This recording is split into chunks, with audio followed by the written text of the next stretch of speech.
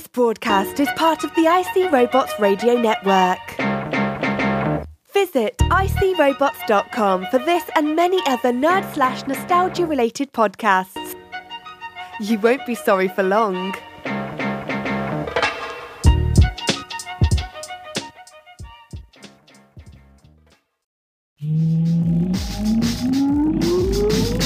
Countdown for blast off. X-minus 5, 4, 3, 2, X-minus 1, fire. I don't wanna grow up, don't wanna grow up. I don't wanna grow up, don't wanna grow up. I don't wanna grow up. I'm a Toys R Us kid. There's a million toys at Toys R Us that I can. Welcome to the Toys R Us Report, recorded live on Jupiter's third largest moon, Callisto. He be pulsating, dominating up above. It's Run DMC style, so stop and show love to your host, IC Robots. Greetings, Earth people. I am from Jupiter. It is me again, IC Robots. I'm not a hero, but I do sacrifice a bit of my week each and every week to make your week a bit less week. And this week, it's gonna get a lot less week. We're gonna talk about what is one of everybody's favorite topics in all the world of topics, and that is arcade games, video games, and all of that sort of related stuff. We're gonna start off with a little talk about what's going on with this, and a little talk about what's that. Let's have a new thing from Iceberg. It's on the mix. All right, hit it. Spell anything. I-S-E-E-R-O-B-O-T-S.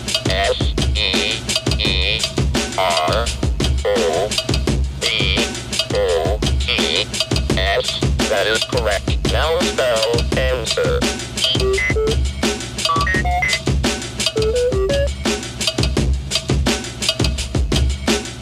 Iceberg, thanks from that. I appreciate you getting back on the mix every once in a while. You really got something fun out of that speak and spells. Speak and spells are cool, I guess, from back in the old days when I had the chance to play with one. I had fun for a little bit, but it is basically an educational toy that's asking you to spell things. It's cool that it has a voice, and at the time that was magnificent. Do you remember when those greeting cards started popping up that had recorded messages inside of those? Like, on some of them, they would have like a pre-recorded thing, and other ones you'd pop it open and you would hear like your grandma saying "Happy Birthday." I used to trip out on those when I was a young sprat.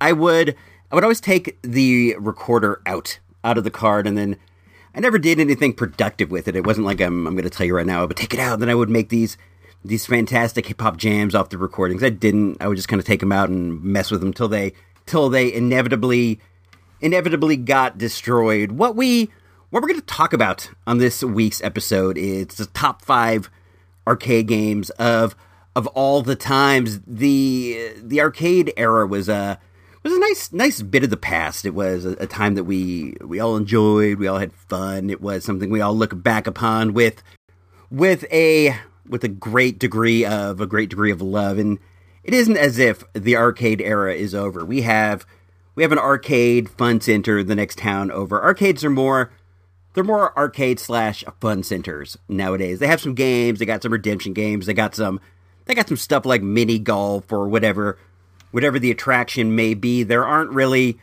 a whole ton of like standalone arcades that feature video games. I know there's Arcadia. I think there's one in Chicago. There are some retro arcades pop up from time to time. There's one in, I believe, Alameda. I keep talking to Doug McCoy about potentially doing a meetup over there, but he says they have a lot of MAME machines as opposed to original cabinets. So I'm not dying to go there. I'd like to see Doug, but I'm not dying to go over there and play some MAME. I can do that at Juice Shack. They have a MAME machine at the Juice Shack over in Montgomery Village that every once and again when I'm walking by, I'll stop and play a couple rounds of something. That usually gives me my arcade fix. But we do go to the Fun Center, Scandia, sometimes from time to time. 2.0 likes the she likes rhythm games, and they got a bunch of like K-pop games over there that she's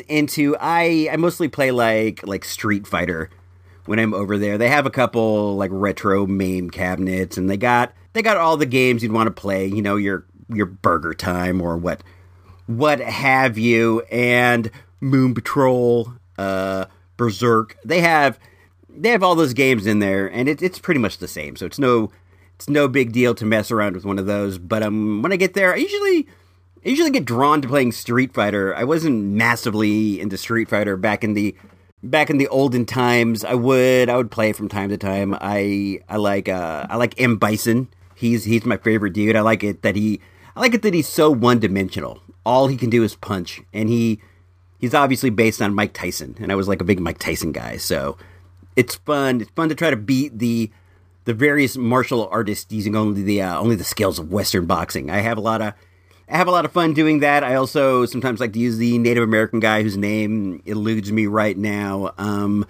Of the original dudes, I like Dhalsim.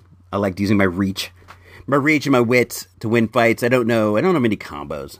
I'm not that guy. I'm not the guy who has the combo moves in effect. I just kind of punch, kick, do a bit of grappling, and try to win using my basic skills. And it's always fun. Back in when we had an Aladdin's Castle in the downtown mall that was like the center of my arcade universe. I would go there with my folks when we would do the mall trip.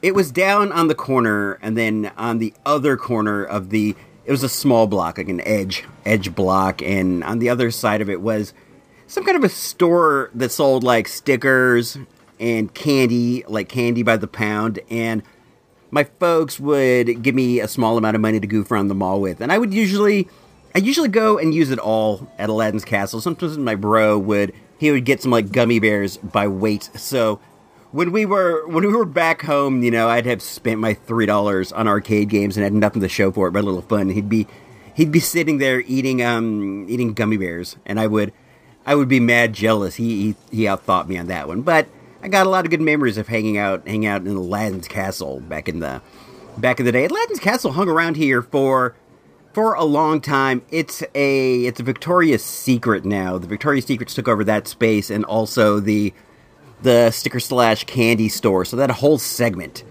is just one giant underwear store. Where I used to spend my time playing Tempest and playing Frogger is now an emporium of ladies' underwear. It goes to show the time. If I recall correctly, the Aladdin's Castle had the more fancy opening. The kind of looked like a Middle Eastern door, kind of pointy and stuff. If you dig what I'm saying, if you can picture that back, it had that door motif. It was really dark in there. It was like pitch black, and who knew what kind of weird stuff was going on in the far corners. I was, like I said, just a youthful sprat, but there were like older dudes in there too, you know, 18, 20 and up, and I imagine there was some kind of something going on, maybe some, you know, illicit deals or whatever. I don't know, but it did have this exciting, sketchy feel. It always felt like when you were in there and you were doing the thing where you put your token up on the top of the game so that you get to play next. It was, as a youth, you never knew if you were actually going to get your turn or not. They might just knock you aside and continue on with their game. You never know. I've even seen it to where dudes got the token snatched by bigger bullies, but those are the risks you faced, and those are the risks that made the whole experience more exciting. There was always this: you might die, you might get switchbladed by some hooligan in a denim jacket with an Iron Maiden patch on the back and like long feathered hair. There were a lot of guys like that. I still go by there all the time, and I see the Victoria's Secrets on the wall where the opening of the Aladdin's Castle used to be. There's like a few soda machines. They kind of fixed it up, and they put like a bathroom over there, a public bathroom. But I still wish it was the Aladdin's Castle. I know you couldn't pay mall rent. The mall rent here it's ludicrous, but I still think that the arcade is a viable economic idea. If you can find a place with affordable rent, I think people need things to do. People want things to do. People want to get out of the house, and if you get a nice building, you fill it full of video games, you put a snack bar, you have a nice environment, you make it cool. People will probably come. I don't know where you could do that in Santa Rosa. The rents here are off the chain, especially after the fire. Rents have gone through the roof. When we were visiting my folks, we were looking at mall real estate. Like they had a couple places up for rent, and we inquired about the prices, and they're like $500 to $700 to be in what's like a mainstream mall. I think that if you could get that kind of a deal, you could probably bring like an Aladdin's Castle style store back to a mall. I've seen weirder things happen. Maybe make it a front for money laundering, like in that show Ozarks. Maybe that'll help your finances a smudge. There was also Chuck E. Cheese. The difference was, though, you had to go and eat at Chuck E. Cheese. You could if you wanted to, I guess, go and use the arcade, but I never did, so I didn't go there anywhere near as much as I went to Aladdin's Castle. I plan on dedicating some time to Chuck E. Cheese after a while. I have some really neat memories of that place. It was really great. It was in the Brickyard Plaza, if I am remembering correctly, and they had one big main arcade, and then they had like a smaller room, and they had a big main auditorium where the band would play, and then underneath there was like this maze that you could crawl through, and there were always all kinds of weird shenanigans. That's where the weird kids would go and try to hide from Chuck E. Cheese or try to hide from the birthday party. It was kind of goth, kind of gloomy under there, even though it was brightly lit and brightly colored. I got a lot of fond memories of Chuck E. Cheese. I still go from time to time. You'll get like invited to a kid's birthday party. The one in Brickyard Plaza is gone, but there's a Chuck E.'s over in Rohnert Park. It's nowhere near the same. It's all redemption games. Back when I was into it, the main crux of everything was of course arcade games. They would have other things like, you remember those biorhythm machines? They would print out these cards with all kinds of stats for what your life was going to be like. They had those. They had the Funky Maloon, those machines that would blow up balloons. They would have the chickens that would spin around and spit eggs. And there was skee-ball. There was, of course, redemption. But I remember that the arcade games were the main crux of all fun when you were a young boy. We're going to cut right now. We're going to move into At the Movies, and then when we come back, we're going to have my top 5 arcade games of all the times.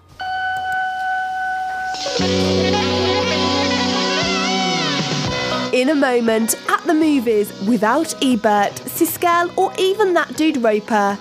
But you got Icy Robot, so that's something, right?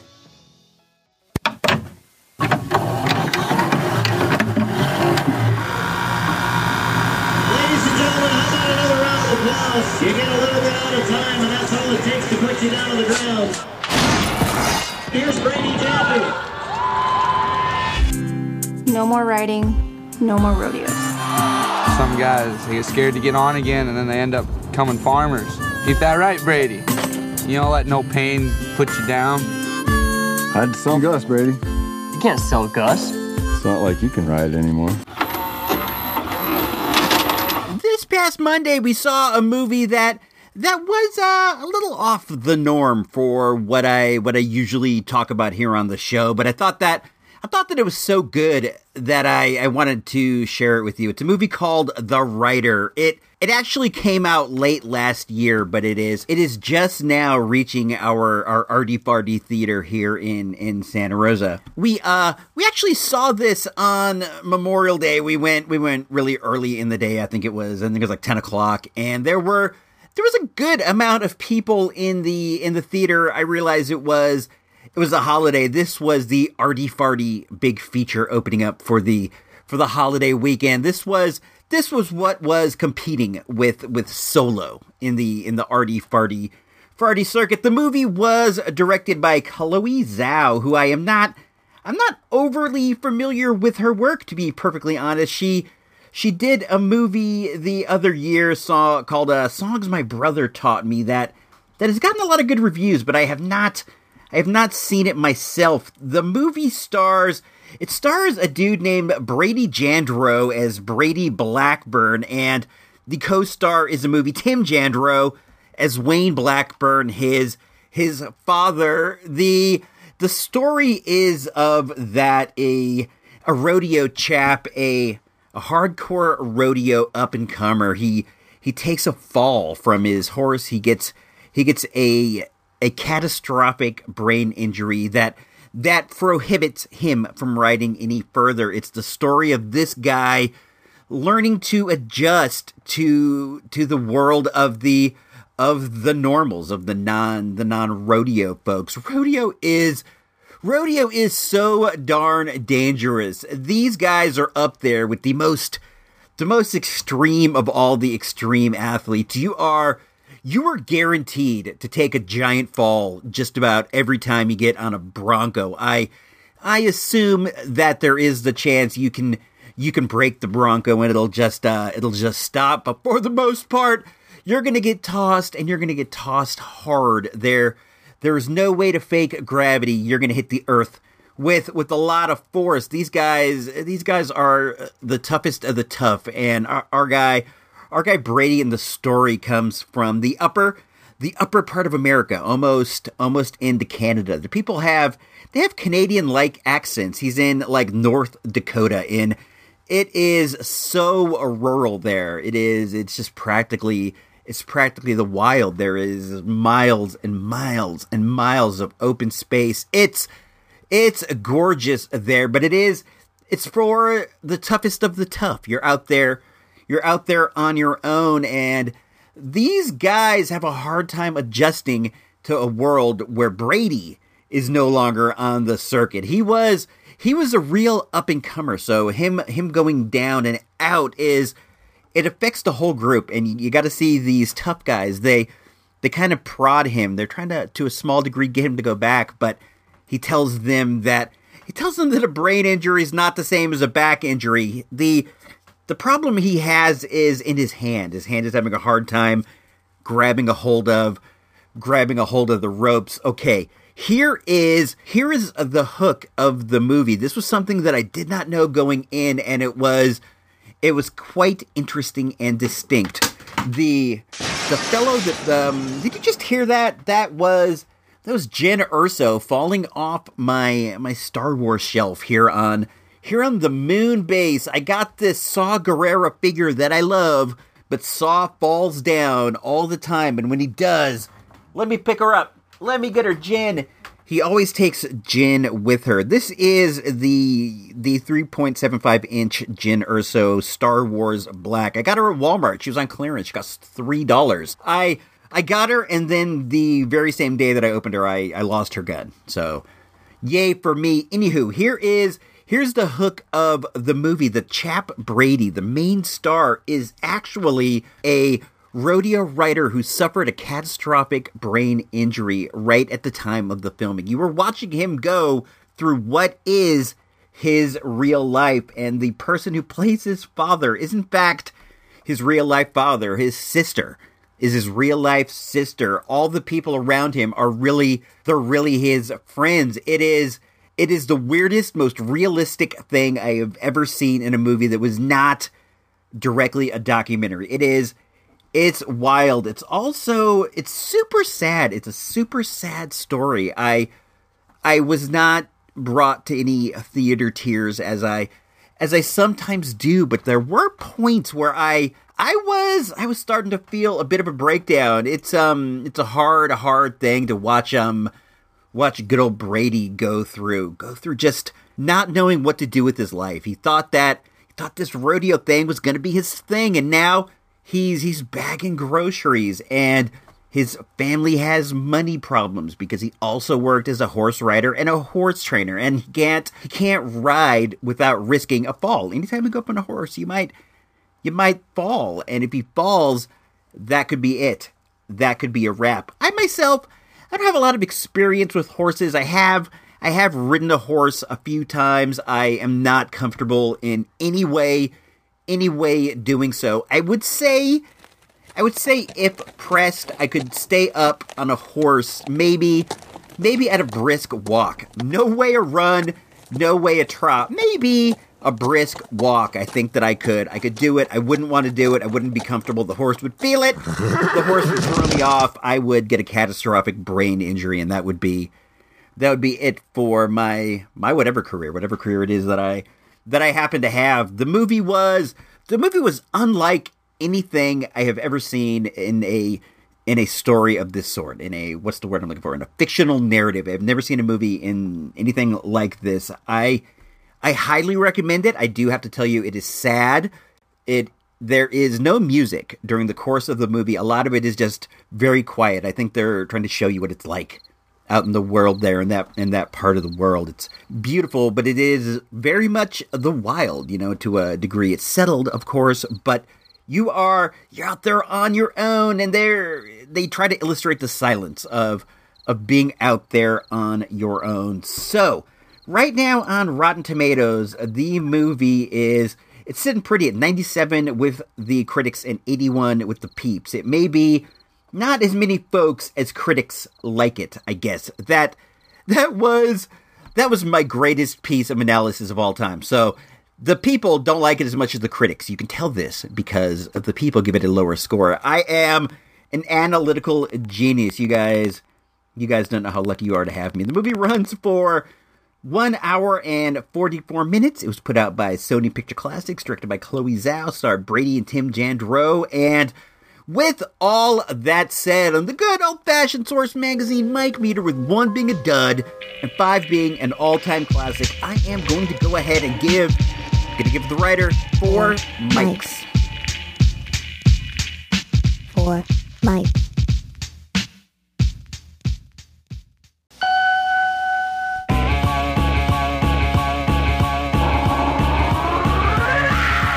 This is Don Fry, and you're listening to Toys R Us Report. Touch that down, I'll kill you.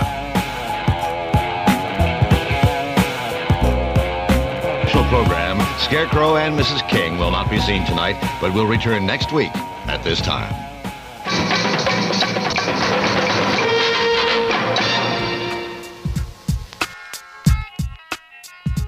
This week, our boy Icy Robots has something fun and at least a little bit special. But look at his top 5 favorite arcade video games of all the times.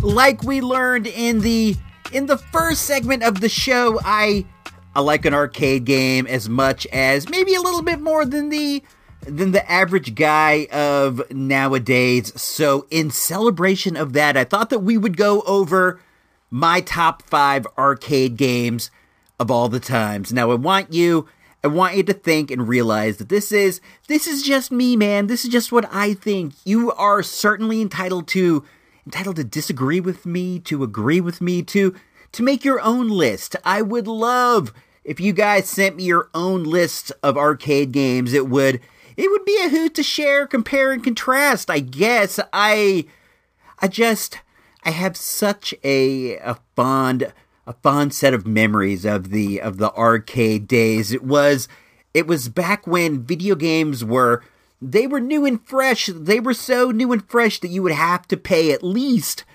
25 cents, if not 50 or even $1 to play a game. Nowadays, it's cool, man. You got them in your house. You can play all day. They cost a bit, but you can play as much as you want, and people do. I myself, I am not much of a home gamer. I have been in the past, but not so much nowadays. I kind of stopped at the PlayStation 3. I do fire it up every once and again, but it's just, it's not my favorite hobby. I like to write. I like to do this. I like to stand action figures up. I occasionally play with Play-Doh or draw robots. I I can't judge. I won't judge. I do what I like, and what I like to do is talk about things from the past, things like top 5 arcade game lists of all the times. I had a good time putting this together. It was cool to dig in there and pull some of these memories out. There are so many fond memories in my brain stem, in my lizard brain about video games that I had a hard time narrowing it down, but I was able to do so. So without further ado, the way we're going to do this is 5 is the worst. 1 is the best. It's the opposite of the good old-fashioned Source Magazine mic meter. So without further ado, let's find out what my 5th favorite video game in the arcade realm is of all the times. Number 5. Smash TV. Let's go!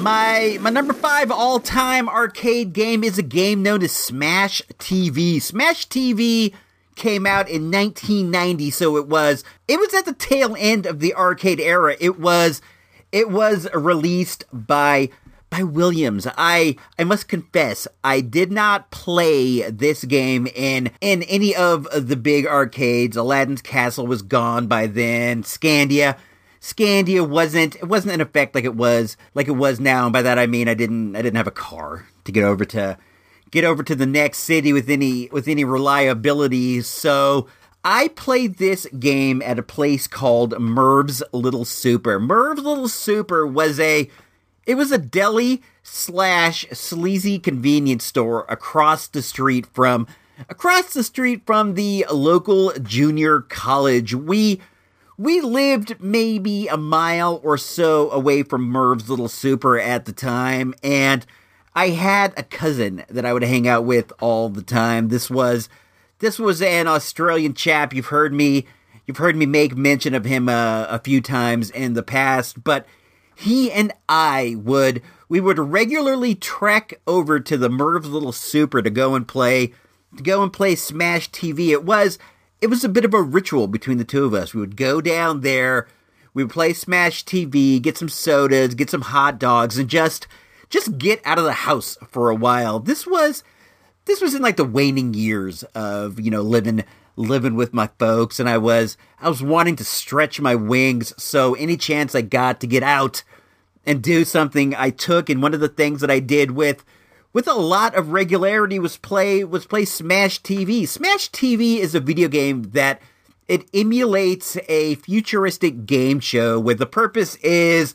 to gun people down and gather prizes. It's not really any kind of a game I would play today, but it definitely appealed to the post high school. I see robots and my cuz from down under.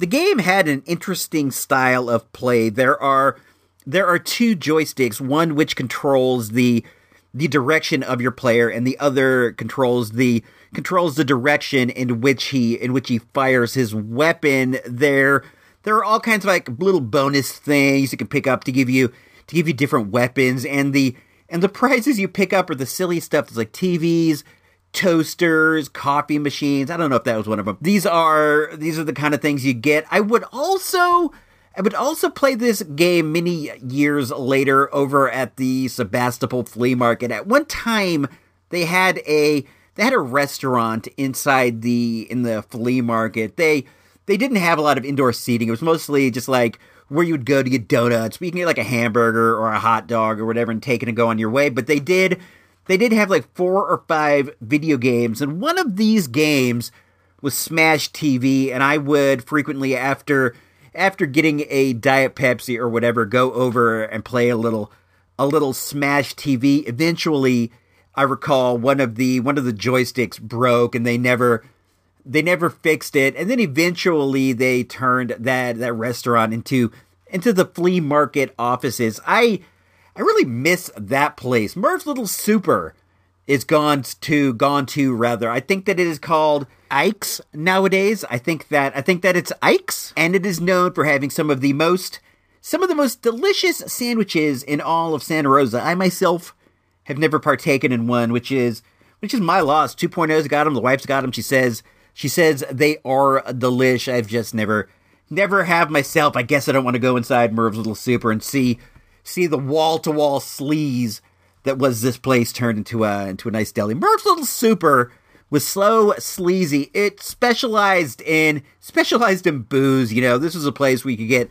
super cheap booze. It was full of winos. They had a giant rack full of magazines that was mostly adult magazines. They sold adult movies. They sold all kinds of weird novelties and sort of the off-brand weird things that you get when you go to a convenience store that's not a 7-Eleven or a Circle K or a Wawa or whatever it is you have in your neck of the woods. I miss that place. It was so grody, but it was also super fun. I bet the people over there probably thought it was a blight on the neighborhood, but I loved it. I loved to go there. I loved to play Smash TV. I had a great time. Let's find out what's next. What's the number 4 game of all the time and space?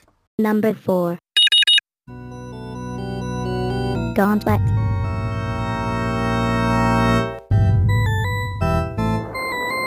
My number 4 arcade game of all the times is a game known as Gauntlet. Gauntlet was released in 1985 by good old Atari Games. I can super distinctly remember the first time that I ever saw a Gauntlet game. It wasn't the first time I ever played. I wasn't given the chance, but I remember going into Aladdin's castle, and I could hear the narrator's voice across the place. And as I got nearer and nearer the game, I realized this is like Dungeons and Dragons, but it's a video game. Gauntlet is a 4-player game where you see an overhead view of a dungeon, and each of the 4 players can pick one of 4 different characters. Let's see if I can recall this off the top of my head. You have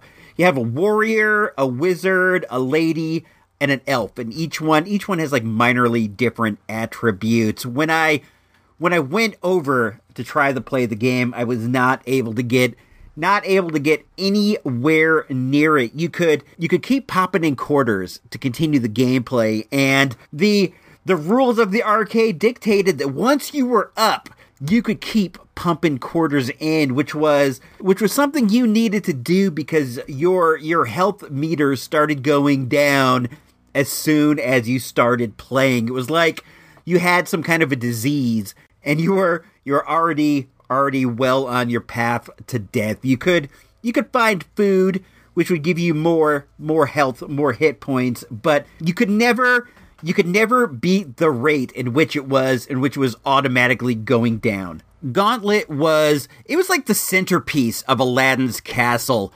For a good while after it came out, there were like crowds all around it all the time, and I could never get the chance to get in. It was older dudes with the denim jackets and the feathered hair just rocking out and playing that game. There was one time I did get the chance to get up on the cab, and I'll never forget it. I will now share. I played more than once. This was like the first major time that I played. I got on the cab. We were at the mall at the Aladdin's castle, and it was like a slower day in the mall. So when we went up there, I was able to get in on a game with 3 other people. I was able to jump in as the 4th, and believe it or not, I got to be the warrior. I recall everybody wanted to be the warrior or the elf. The elf was super popular too. I guess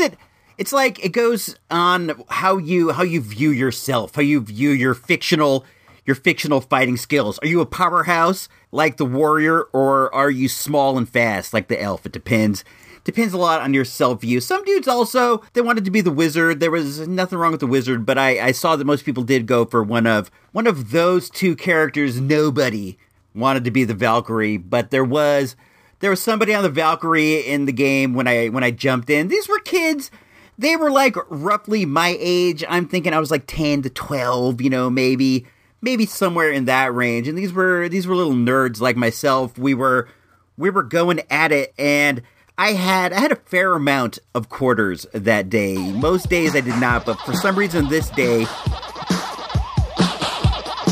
I got a pocket full of quarters, and I'm heading to the arcade, and I'm jumping into Gauntlet, and we're going at it, and we're going past levels, and we're just like, we're in the zone. I remember at one point the kid who was the Valkyrie died, and he ran off. He's like, I'll be back. And he ran through the mall, and he did come back like many minutes later. I guess he had to go find his parents and beg for more quarters. And we're rocking it. We're just like, we're in the zone. And I could hear over the loudspeakers that they were getting ready to close the mall, that it was getting near that time. We were in the zone, like I said, and we're rocking out the Gauntlet. We're just passing level after level. I'm pumping quarters in. It was super fun. And then I heard the announcement that the mall was closing, but one of the kids is like, don't worry about it. As long as we're inside, they can't throw us out. It's only for the people who are trying to get in now. So we're playing, and we must have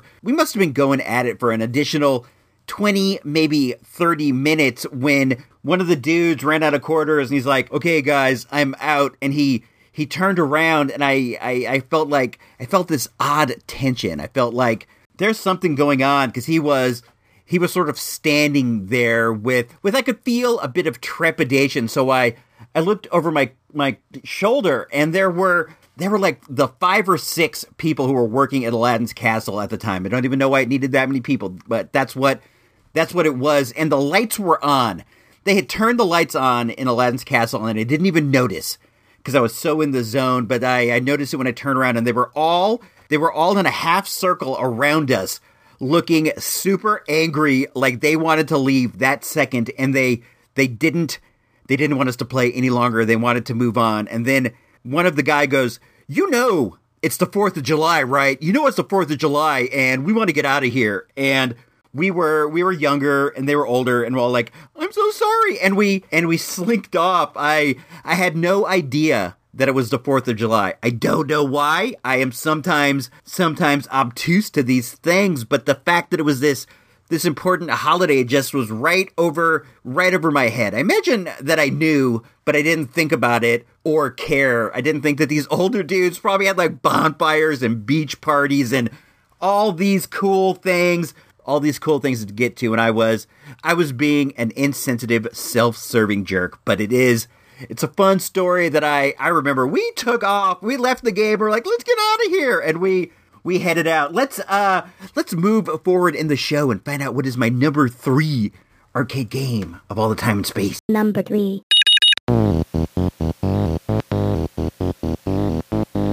Spike Hunter.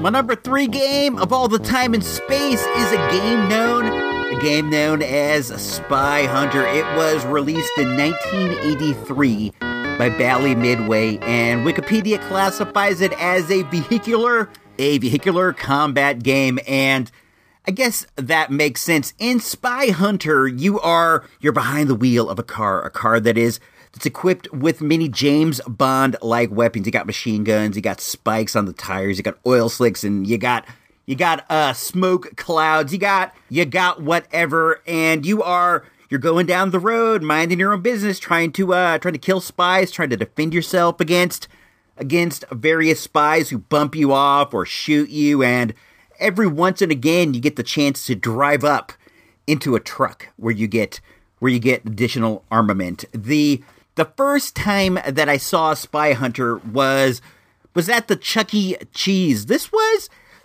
one of the rare times that I went to the Chuck E. Cheese without ordering pizzas. It was one of the rare times I went there without my family. Me and a couple of my dogs got dropped off at the mall, and the Chuck E. Cheese was across the street and down the ways a bit from the mall. You could easily get there. We got dropped off at the mall, and we weren't going to get picked up for a while. And as I recall, we had already done already done Aladdin's Castle, and we were looking for some new thrills. We were young thrill seekers, so we decided to go across the way and dip into Chuck E. Cheese and see what was going on. But we were all of the thought that you couldn't go into Chuck E. Cheese unless you bought some pizza. So we kind of dipped in slow and low toward the counter. There was a long walkway and then the counter, and you had to go past the counter and into the restaurant. I always felt like because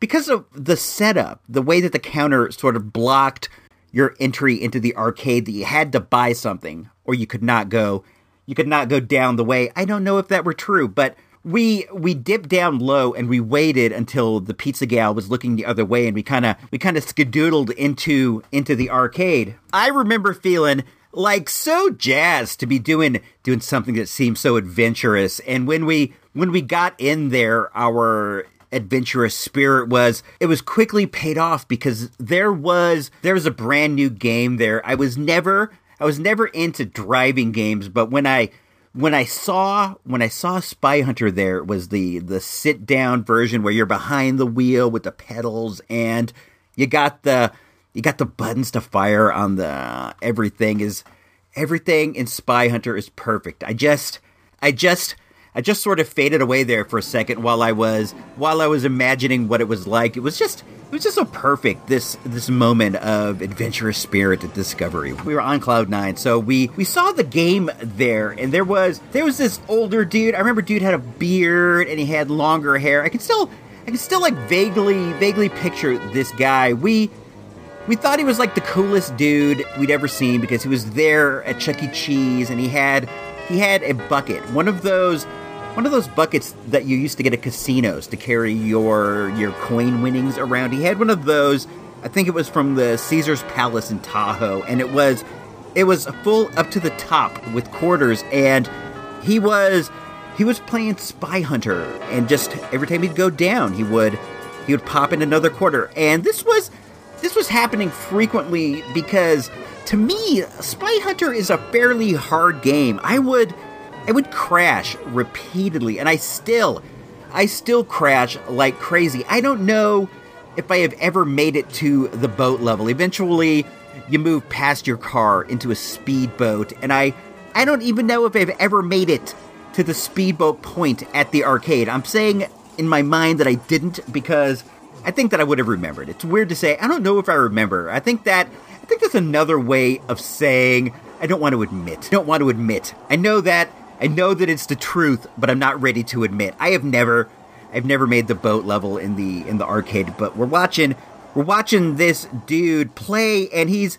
popping it in, and I can't believe his opulence. We had nothing, as I recall. We were just looky-loos. We were those kids that hang around the arcade and watch the people with jobs play. We were entranced by this game, though. It looked so fantastic, and we're asking the dude questions while he's playing, and I'm certain that we were bothering him. We're just like, which button's for the machine gun? How do you get the smoke? What happens here? What's going on? What's this song? What's the song that we hear? Just we were bombarding this dude with questions, and he was being polite, but we could see that we were starting to push him a bit. And as youths, it's kind of fun to push on buttons. So we kept answering questions because he was getting more and more annoyed with us, and we were in that adventurous spirit. And eventually we got to where we were like, can we have some quarters? Can we have a couple quarters? You have so many quarters. Look how many you have. And I wasn't leading the charge. One of the other guys was, and he's like, come on, you've got like 1,000 quarters. Just give us each one. Just give us each one. And he's like, no, I'm not going to. Leave me alone. Leave me alone. He starts going, leave me alone. I'm trying to play. And he got like more emboldened by being told to hit the road. He's like, come on, just give us one. Just give us one. We don't have any. And the guy stops playing, turns, and he looks at my friend, and he goes, right now, what you're telling me, it got me constipated. He goes, do you know what it means to be constipated? And he goes, no, I don't know. He goes, it means I don't give a... And we started cracking up that this adult, like, cursed right in my friend's face. So That's my story. That's why I love Spy Hunter. I still love it today. It's super hard. I absolutely stink at it. Let's move forward and find out what's my number 2 video game of the arcade era of all the time and space. Number 2.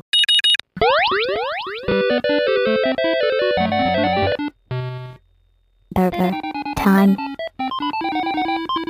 My number 2 game of all the time and space is a game known as Burger Time. Burger Time was released in 1982 by Data East, and it is what would you say about this? What would you say about the game? It's an adventure into a weird world where you are some sort of a burger chef who has to make burgers, all the while evading like hot dogs and fried eggs and all other sorts of things. You kind of run along a platform. I guess that makes it a platform. You're running along a platform and you have to knock the buns down and the meat down and all these things down, all the while sausages and things they're all trying to get up on you and kill you to death. It's a super weird game. It's very imaginative. I can't imagine thinking up this idea of this burger chef being pursued by food all the while trying to make food. I love it. I think that it's great. I was not into Burger Time back in the actual arcade era. It's a difficult game, and I wasn't prone to tossing my quarters into things that I stunk at, and I madly stunk at Burger Time. But it is the arcade game that I played the most today. They have it on a MAME cabinet over at Scandia, and every time we go there, it's my go-to game. I will always play that MAME cabinet, and the first game I always start with is Burger Time. I don't know how I got started back into the Burger Time thing, because they have all the arcade classics on this thing, and I could pick and play whatever I wanted. It may be that I want to play a game that I'm not super familiar with. Maybe I wanted a new experience. So I said, well, didn't play a lot of Burger Time. Let's give that a shot. And now, with my improved adult manual dexterity, I'm able to have a little more fun with it than I did before. I can usually clear the first couple of screens, which is well more than I ever could have done. I would barely be able to beat a burger or make a burger is what I meant to say. I could barely even make one. Now I can make like 8 to 12 burgers sometimes. So there is that, there's like that feeling of satisfaction being good at something that I was not good at all. Back in the olden times.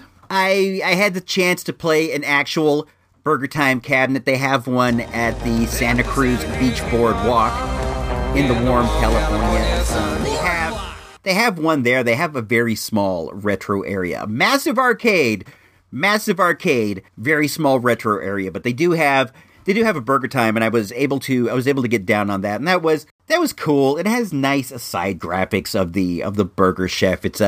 It's an attractive machine. Burger Time is just a good, solid game. It's very imaginative. The gameplay itself it's pretty good. Sometimes it's hard to get down a ladder, but the game itself overall, I feel like it reacts pretty well. The controls are easy. You get a fair amount of pepper. Pepper is what you can use to stun your opponents, and I think that overall the game comes together really well. It holds up really well, and I always have fun, and I always get a good challenge when I play some Burger Time. So for those reasons, it's my number 2 game of all the time and space. It's time. Let's get ready. Let's move forward in the world and find out what is my number 1 arcade game of all the time and space.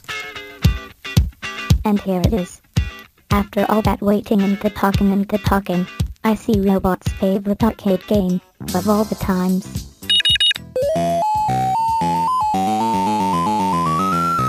What else?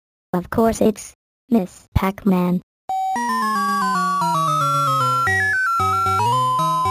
My favorite arcade game of all the time and space is a classic. It's a classic that goes by the name of Miss Pac-Man. Miss Pac-Man is a maze game that was released by Midway in January of 1982. I have been into Miss Pac-Man the entirety of my arcade life. They had a Miss Pac-Man game at the bowling alley here in good old Rincon Valley, and I would play this game all the time. With me and my buddy would roll over there and we would play Miss Pac-Man at least 2 or 3 times a week. And when I say that, I don't mean that I played 2 or 3 times. I meant we would ride over there for the purpose of playing 2 or 3 times a week. Once we got over there, we'd play at least a few times. I consider Miss Pac-Man to be the ultimate test of arcade skill. I think that everybody has played Pac-Man or Miss Pac-Man so many times in their life that we are all, to some degree, on equal footing with Pac-Man. So when the challenge goes out there, there is no great equalizer like Miss Pac-Man. I have a Miss Pac-Man machine in the garage of the Earth base. It is the only arcade cabinet I have ever owned in my life. Unfortunately, it does not work right now. If you're some kind of an expert in this, I could use help. I would like to get this running. I miss having it when it was up and running for a good long time, and then one day it starts up, but it doesn't go to the screen that it's supposed to. It's like on some wiggly screen, and I would love to get this running, man. I would play it all the time. I'd go out there and I'd have a few rounds. Me and the wife would have a few rounds when 2.0 owner had some friends over. They would go out there and they would play because they got a kick of having one of these so close and so accessible. I think that I own the one that was in the bowling alley. I do not know this for sure. I bought it from a local guy who fixes up arcade games. He works at a charity that they work with kids with learning disabilities, and they get together and they fix these machines and they sell them for the funding for the group. I bought this one from them, and on the side of the game, a name is scratched in. It looks like it was scratched in with either a pen or some kind of a knife or something, and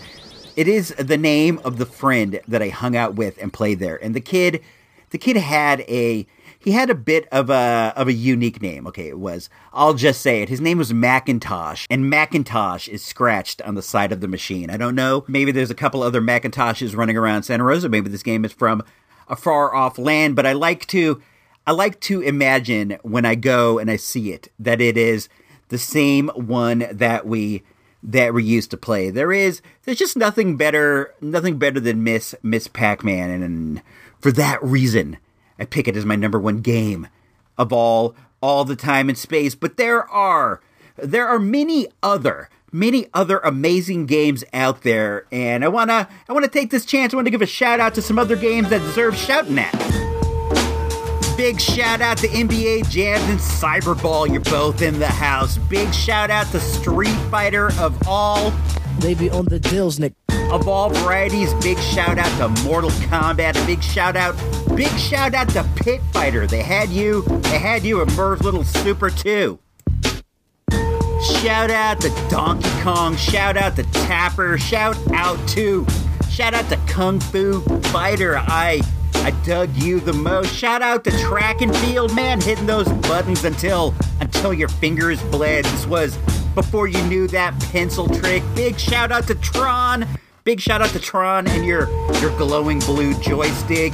Big shout out to Battlezone. One of the first games I ever remember playing. We gotta give a shout out to Pac-Man himself. You are in the house. Shout out to Galaga and Defender. They had you down at the round table down the street. There are just so many great video games that I'm running out of time to name them all. You're all in the house. please drop by supportthereport.com and consider becoming a show patron for as low as a measly $1 a month. It's the right thing to do.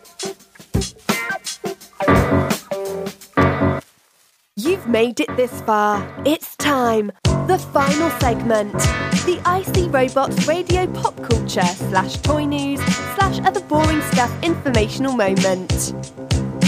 All right, we are back. We are back for the final moment, the final segment, the final everything of this particular episode. This is me, IC Robots, and we're going to head up out of here imminently. I partook in my first post Toys R Us shopping trip for toys the other day. The Toys R Us is still open as we speak, but it is more of a sad sight than anything. I do plan on going down again just to kiss the floor and say goodbye. And it's sad, and I just want to make sure I got at least one in there. But I'm still also on the hunt for new toys, dude. So I had to get up out there, and I had to see what there was in the world. I'm looking for the second series of the Star Wars dudes that are out right now. The Solo dudes. There's a Princess Leia in the Hoth getup that I wanted. I like how her braids are going across the top of her head, and I wanted that. So we had to go over to the Target. I guess the Target on Santa Rosa Avenue is the new #1 toy spot, which is a shame. It has nowhere near the amount of space that there was over at the TRU, but they do have a fairly large selection. They have like a whole big area on the side. It's huge, and it's full of toys, and it's fine. It's not the TRU. What I like about the TRU is that is still all toys. It's all toys. I don't have to go past the girls' clothes. I don't have to go past the towels and the greeting cards and all these things to get to the toys. I go past other toys to get to the toys that I want. So I don't know. We might start parking on the other side. There are two entrances. One of them is more near the toys, and I think I might demand that we park there so I can go directly to the toys and pretend like I'm in a toy store. I have mental problems. I need that. So we dipped down over there to look for this Princess Leia that I wanted, and we found it. They had all the new Solos in stock. I was happy to get this one. It's a pretty fair likeness of the lovely Carrie Fisher from the planet of Hoth, and the blaster is a replica that's pretty much on point to the real blaster. I'm looking at it right now. In the face, she looks a lot like Carrie Fisher, more so than the old Kenner figures. The Kenner figures, of course, have an amazing amount of charm, but they get a lot of nice details to the face for a $7.99 action figure, and she has a rubberized coat, which is something that I always like. So I pick that up, and we spent some time. I said, I gotta go through this. I gotta learn to adjust. So we went through the entirety of the toy section, and it took a good while. They have nice selection of just about everything. The action figure selection it's comparable to the TRU. They don't carry some things that I really like. For example, Mini-Mates. They don't have Mini-Mates at Target, and I do enjoy checking out the latest Mini-Mates releases. They don't seem to have as much of the scary McFarlane stuff, which isn't my cup of tea, but I like checking it out. It's not what I would call a bare bones toy store, but it's not a TRU. I hope that these rumors about KB Toys are accurate. They have said that they're gonna do some pop-up stores in December, and depending upon the success level of the pop-ups, they might open up some actual stores. So let's hope that's all in effect. But I guess in my heart of hearts, I find it hard to believe. I find it hard to imagine a world where there are actual KB toy stores here in Santa Rosa. At one point, we had two. We had one in the mall. It was downstairs in the mall. I used to go there all the time. For a while, that was more my spot than the TRU. My folks would go to the mall a lot more than they would go all the way down Santa Rosa Avenue. So I would hit that place up like all the time. And then there was another one in Montgomery Village where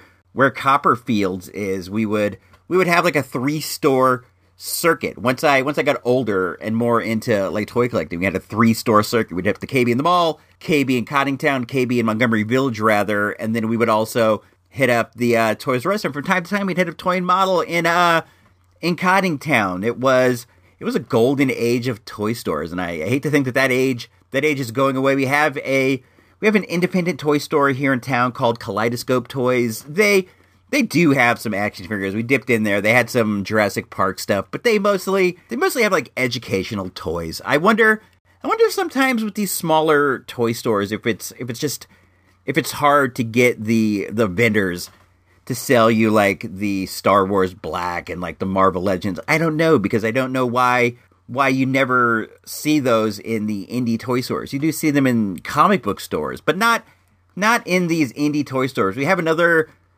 toy store. It's an indie store, the Toy Store over in Sebastopol, and they used to have a store here in Santa Rosa as well, and they would never have action figures. They'd have like Playmobiles and Legos and things like that, but never Star Wars Black, never McFarlane toys, never Mini-Mates, never things like that. But time marches on, and it's sad, but you do gotta live in the present. You can definitely enjoy your memories of the past, but the reality is you live in the now. You gotta live in the now. You gotta do what you can. You can't fret that much. So I will be hitting up the Target. I will be doing my best to enjoy that. I found that if we looked at every single thing, every single section, like if we go through, I spent time with her looking at the Barbies. She likes the Barbies. If I kind of look at them with the clinical eye of a toy collector, and I can have fun doing that. And I even had fun looking at like the Play-Dohs and stuff. There are some fun Play-Doh things. I saw this neat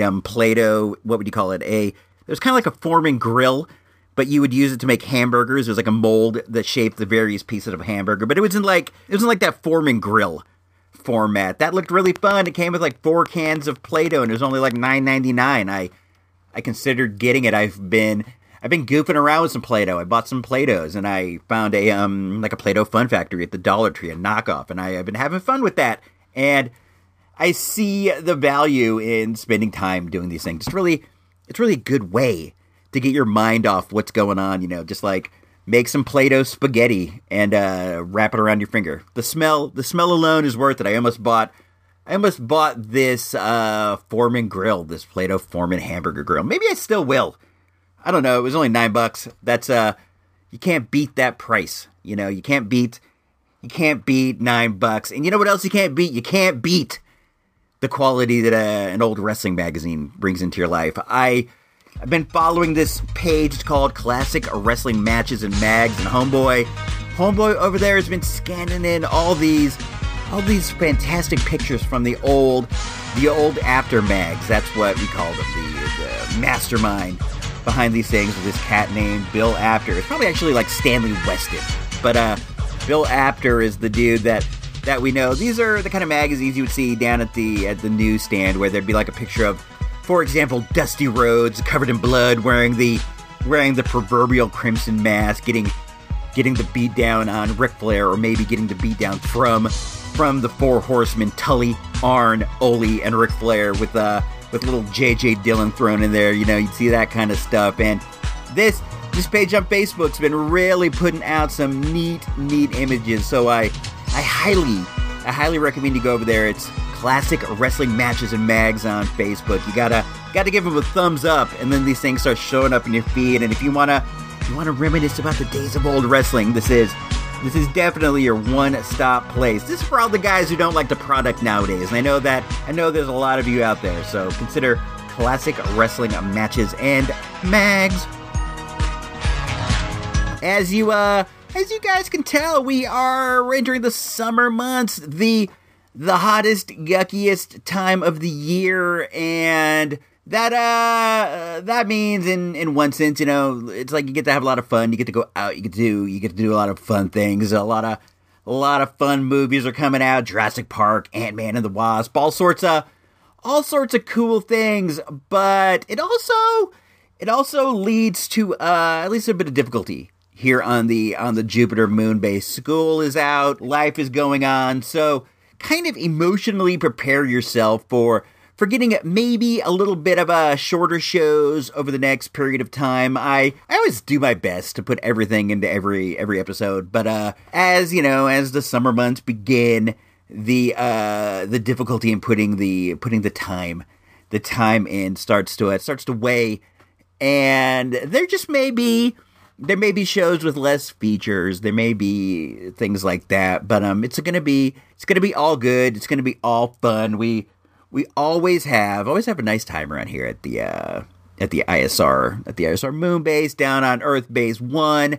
I moan about the heat of the summer, but I do like the summer. I like the opportunity to go swimming. We're planning on doing some more swimming this year than we did last year. I like things like that. I don't dig the heat, but I do dig the experiences. You know, we're gonna go to the Santa Cruz Beach Boardwalk this year. We're gonna do a bunch of fun, cool stuff, and a lot of that fun, cool stuff somewhat cuts into the time spent recording here. I use a lot of my vacation time from Pooptronics to go out there and, you know, live a fruitful life. But, you know, part of living a fruitful life is doing this. I really enjoy rapping at you guys. I enjoy talking about toys. I like doing all that fun stuff. You know, I just may have a little less time to do it than I normally do. So emotionally prepare yourself for the possibility that there may be some shorter shows, some featureless shows until the schools are back in, I guess, is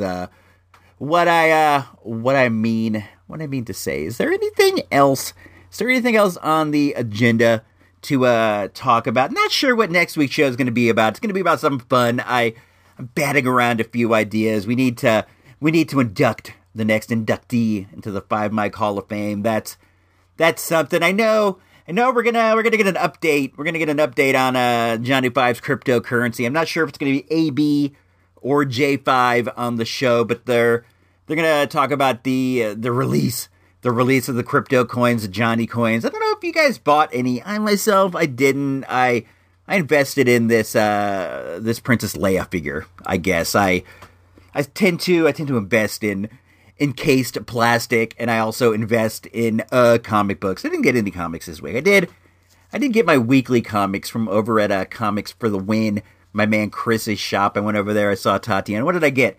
I got the latest issue of the Archies. Let me reach out. I'll talk about hold on. Let me see. It's just past my reach.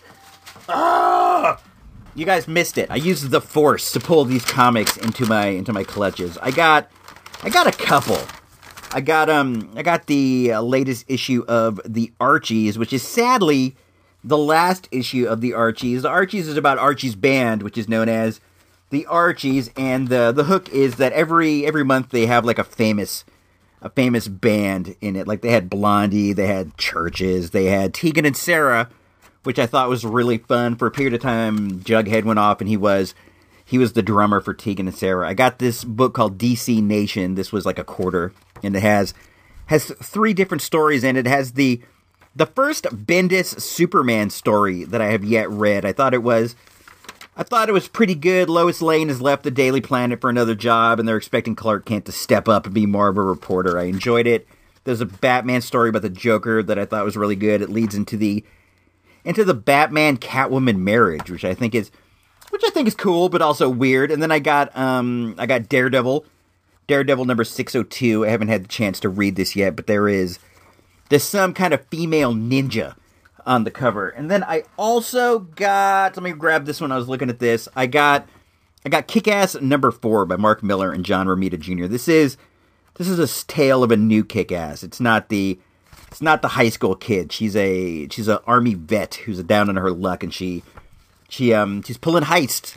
She's pulling heist dressed as a superhero to get some snaps. I got all these. It was a pretty good week in comic. These are all things that I am putting them back in the paper sack. I'm looking forward to all of those. Oh, I got some new Icy Robots radio stickers here on the Moonbase. I got a couple varietals. If you're interested in getting up on one of those, just hit me up with a message. Hit me up on Facebook. That's facebook.com/Icy Robots, or hit me up on Twitter.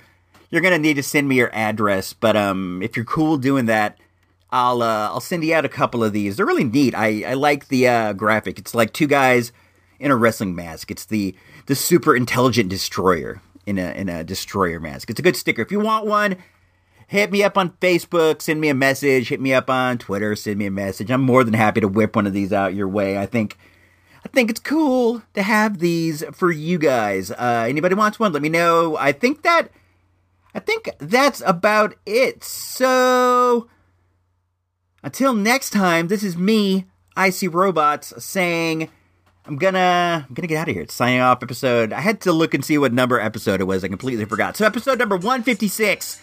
This is me, Icy Robots, signing off for Engineer Emily, Melissa over in Pod B, AB Silver, Johnny 5, Iceberg, everyone else who helps out. Until then, if you don't know, now you know.